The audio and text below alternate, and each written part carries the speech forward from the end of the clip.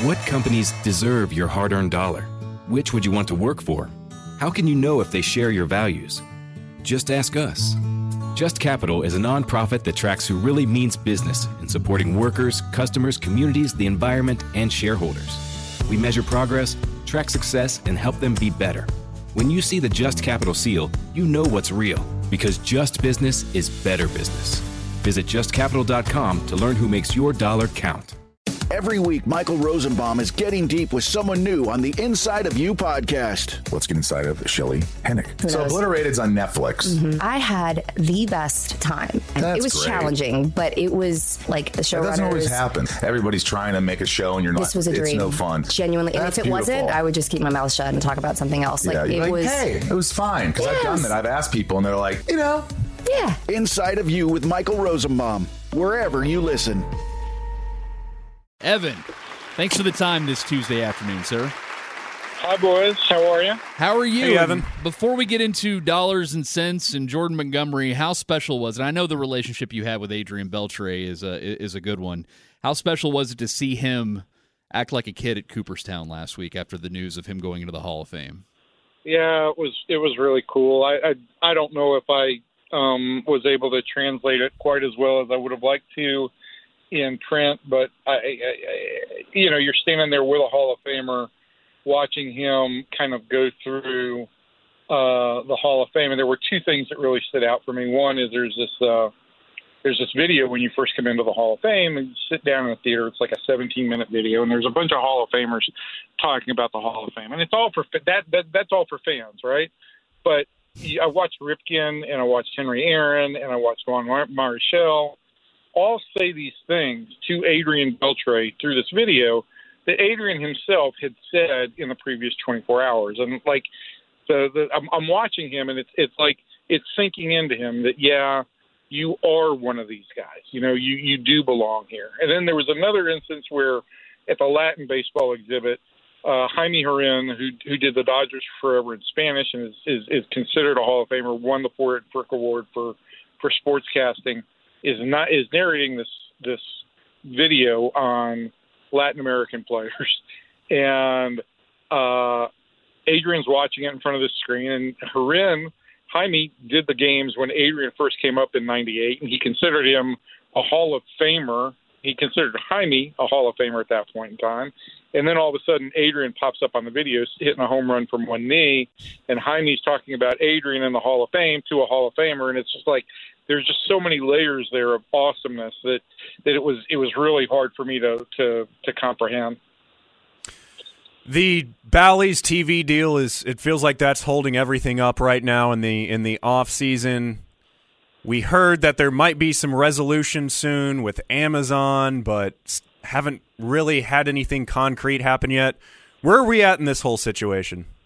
Listen, I think where most of these teams are concerned now, I think they've got an idea that they're going to get some money. They're not going to be left holding the absolute bag. And so I think it's a little bit different than it was in December. That said, I don't think anybody's going to get their full contracted figures. And that's, unfortunate. But I don't know that at this point in time, simply waiting for the TV deals to be finalized is what's holding up the market. I think that, honestly, I think the market is just kind of what it is.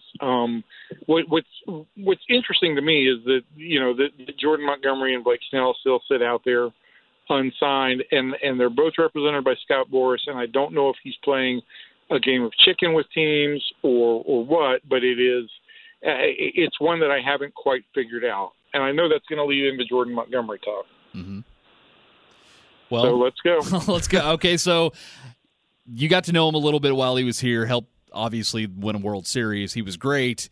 How much does he want to be here, or what are you hearing about his want to come back to Texas, or is he just standing back and letting his agent pretty much dictate where he's going to go?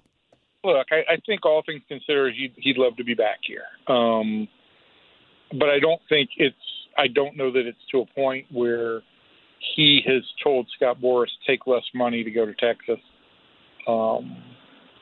I don't think that he would turn his nose up at somebody that offers what I think Boris has been seeking, which is at least 5 years and $25 million, and probably a sixth year. And so, sure, he'd like to be back here. Who wouldn't like to be back in a place where you pitched really well, where you won a World Series, where you were appreciated? But it's one thing to say you want to be back here. It's something else to say I'm willing to take less money. And I don't know that the Rangers would be significantly involved unless there was a situation where Montgomery was willing to say, okay, I don't need $25 million. Let's talk about less. Our pal Evan Grant of the Morning News talking Rangers with us here on the Sweet Spot. Evan, if you don't mind, if you could lay out some of the things you wrote in your column today on sportsdaydfw.com about the punitive cost of getting a Jordan Montgomery back and just being over the tax threshold and just what all that means for Ray Davis and company. Well, I listen. Let's Sean. Let's state this right. Ray Davis owns a team that's probably worth $3 billion right now, and I don't want to cry poor for any owner. But when you're operating a business, there are things that you do keep in mind. And the Rangers, with the signing of David Robertson and Travis Jankowski, pushed their payroll to about $242 million. That also accounts for whatever ends up happening on the Adolis Garcia contract. It's going to be somewhere between $5 and $7 million when it's all said and done. And so they're now over the threshold. As a second-time taxpayer, the penalty rate goes from 20% on the overage to 30%. At this point in time, that's not a significant number of dollars. It's another $500,000, I think, over what they paid last year. But if you sign Jordan Montgomery, you're going to pay 30% now on what you sign Jordan Montgomery, because every dollar is above the threshold. So right. A $25 million contract for Jordan Montgomery is more like a $32.5 million a year contract for Jordan Montgomery. Also, it pushes you really close to the next layer of taxes, which would then carry into an additional 12 point. Actually, if you do sign Montgomery, you'd go over the next threshold into the range where your tax rate would then jump to 42.5%. Wow. So it goes even higher, and then you potentially get to a point where you're come the deadline. If you need to add more players and you take on more salary, you're potentially pushing up against $40 million over the threshold, which is where you start to lose some gravity with your draft picks. You drop back 10 spots with draft picks, and other more punitive things come into play. And so can Ray Davis afford it? Yeah, Ray Davis can afford it. Is it smart business? I don't know if it's smart business. Would Jordan Montgomery help this team for 2024? Absolutely. But I think the bigger question involved still is for this team to create the dynastic approach or the dynastic type team that it would like to have, it's going to require this farm system to develop and produce some starting pitching. And that is the core issue here. You sign Jordan Montgomery to a 5-year deal, you're going to be running up against the payroll tax year after year after year. Those penalties only get worse. And it doesn't solve the issue that at some point Jack Leiter or Owen White or Cole Winn or Kumar Rocker and on, those guys have got to step forward and contribute at the big league level. Let's talk about those young guys for a little bit, because Jack Leiter was drafted 2nd overall a few years ago. Kumar Rocker, I think he's still going to miss a lot of this season with injury. But do you think any of those guys that you mentioned will be close to being ready to cracking the rotation this season? I think, look, Kamar's not. If Kumar factors in any way, I would think it would be as a reliever at the end of this year, because, like you said, David, he's going to be out for most of the year. Jack made progress after this redevelopment plan, but the first half of last season was a step backwards for him. And so it's impossible for me to sit here and say, do I think he's going to be part of their rotation by the end of 2024? The Rangers certainly hope he's in position to do that, but he's going to have to throw more strikes in games before I'm ready to say he's on the verge. I think you look at guys like Owen White, who did have a little bit more success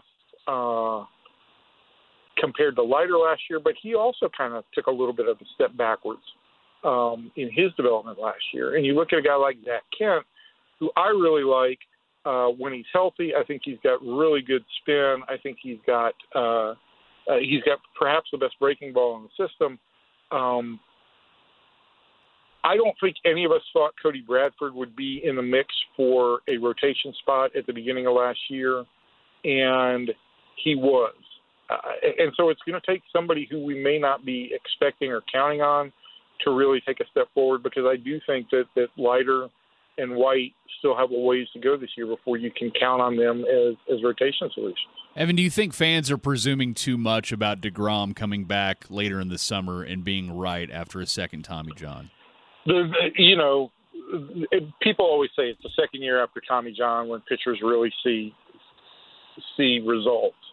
The thing, I don't think you can just apply that 100%.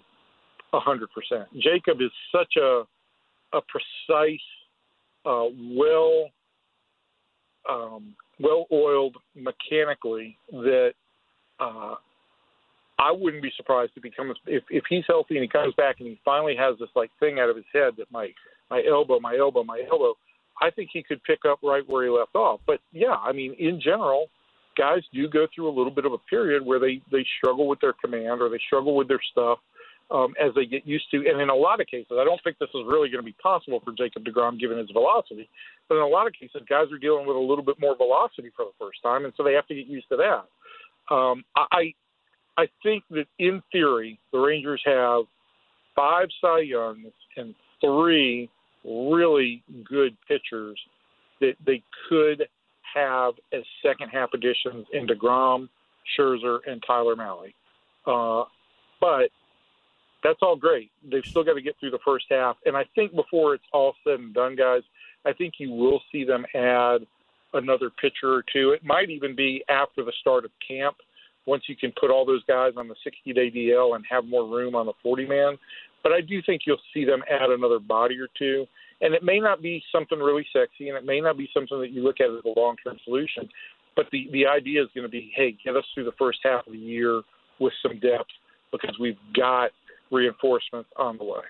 And I know we just had FanFest this past weekend. What's the temperature on Adolis? Because everybody was a little surprised a few weeks back when they traded arbitration figures. They were the furthest apart of any club and player in baseball.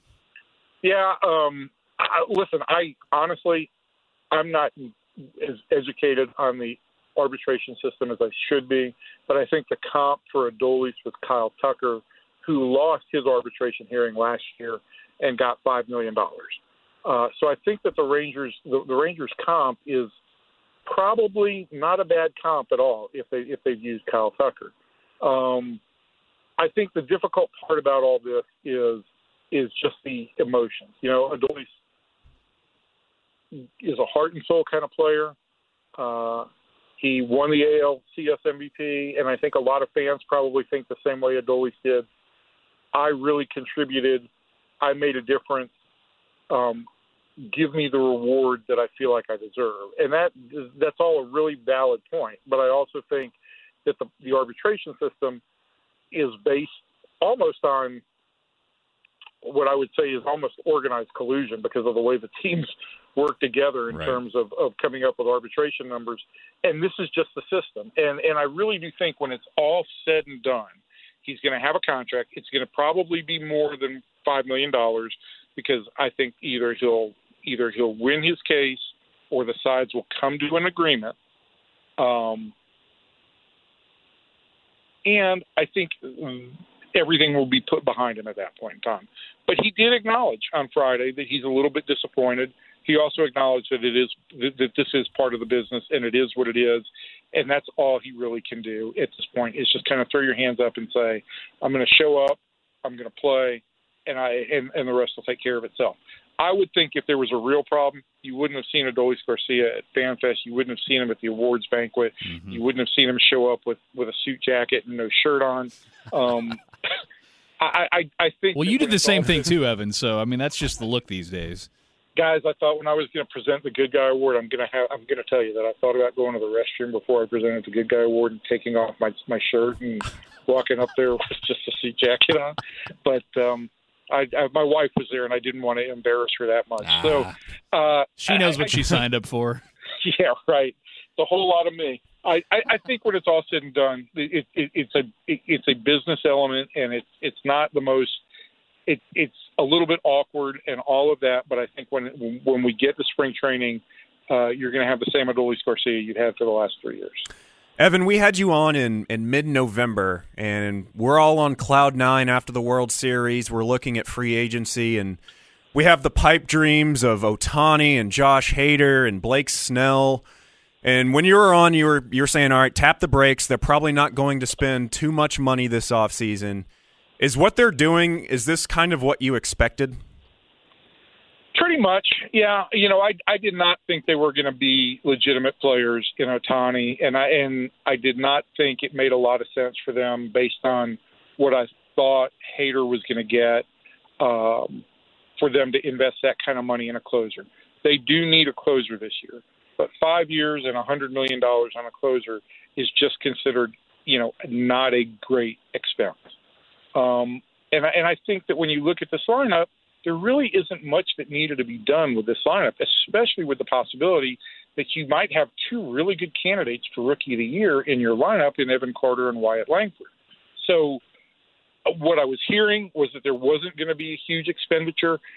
I didn't hear that this club was going to take a step backwards in terms of payroll, and they haven't. Their payroll is going to go up from where it was last year, but I didn't think that they were going to make a drastic third year of investments. And quite frankly, I'm not so sure that I would have said it's great business to go, burden yourself with over $1 billion in long-term contracts in a 3-year period. All of that said, you could still make the case that you've got a good pitcher out there who has expressed interest in returning, and if you want to, you can afford him. Is it a great business decision? Don't know. But I think if you want to bring him back here, you can afford him. That's not a question about whether or not you can afford a guy. Well, Evan, no matter what, the Texas Rangers are still world champions, and we thank you for your time, and we'll talk to you very soon, my friend. Guys, I'm sorry I prattled on. I'm just having a hard time forming words, but that's okay. Par for the course. I love your words, Evan. All right, we'll talk to you soon, and we'll read you in the morning news. Take care, guys. There he goes, Evan Grant of the Dallas Morning News, Rangers beat writer. We are a couple of weeks away from pitchers and catchers. Get an inside look at Hollywood with Michael Rosenbaum. Let's get inside of my buddy, Kumail Nanjiani. When you talk about Eternals and it wasn't the response that you were hoping, how did that affect you? Marvel thought that we'd be going on a wave of raves, and it wasn't true. The reviews were really bad. And you were aware of it while you were on tour? Yeah, I was too aware of it. And so very intentionally, I did start counseling. Emily says that I do have trauma from it. Inside of You with Michael Rosenbaum, wherever you listen. Welcome to Talkville, the ultimate Smallville rewatch podcast. Let's get into season 4, episode 3, Facade. People get picked on. I got picked on. But Scabby, the whole school just hurt me. I felt like it wasn't real. If I may, I want to defend the storytellers. The people who created the show wanted you to feel like these people were the worst people ever. They pretty much said the whole school of Smallville High are bad people. Jump in now or catch up on any of the past seasons of Talkville on YouTube or wherever you listen.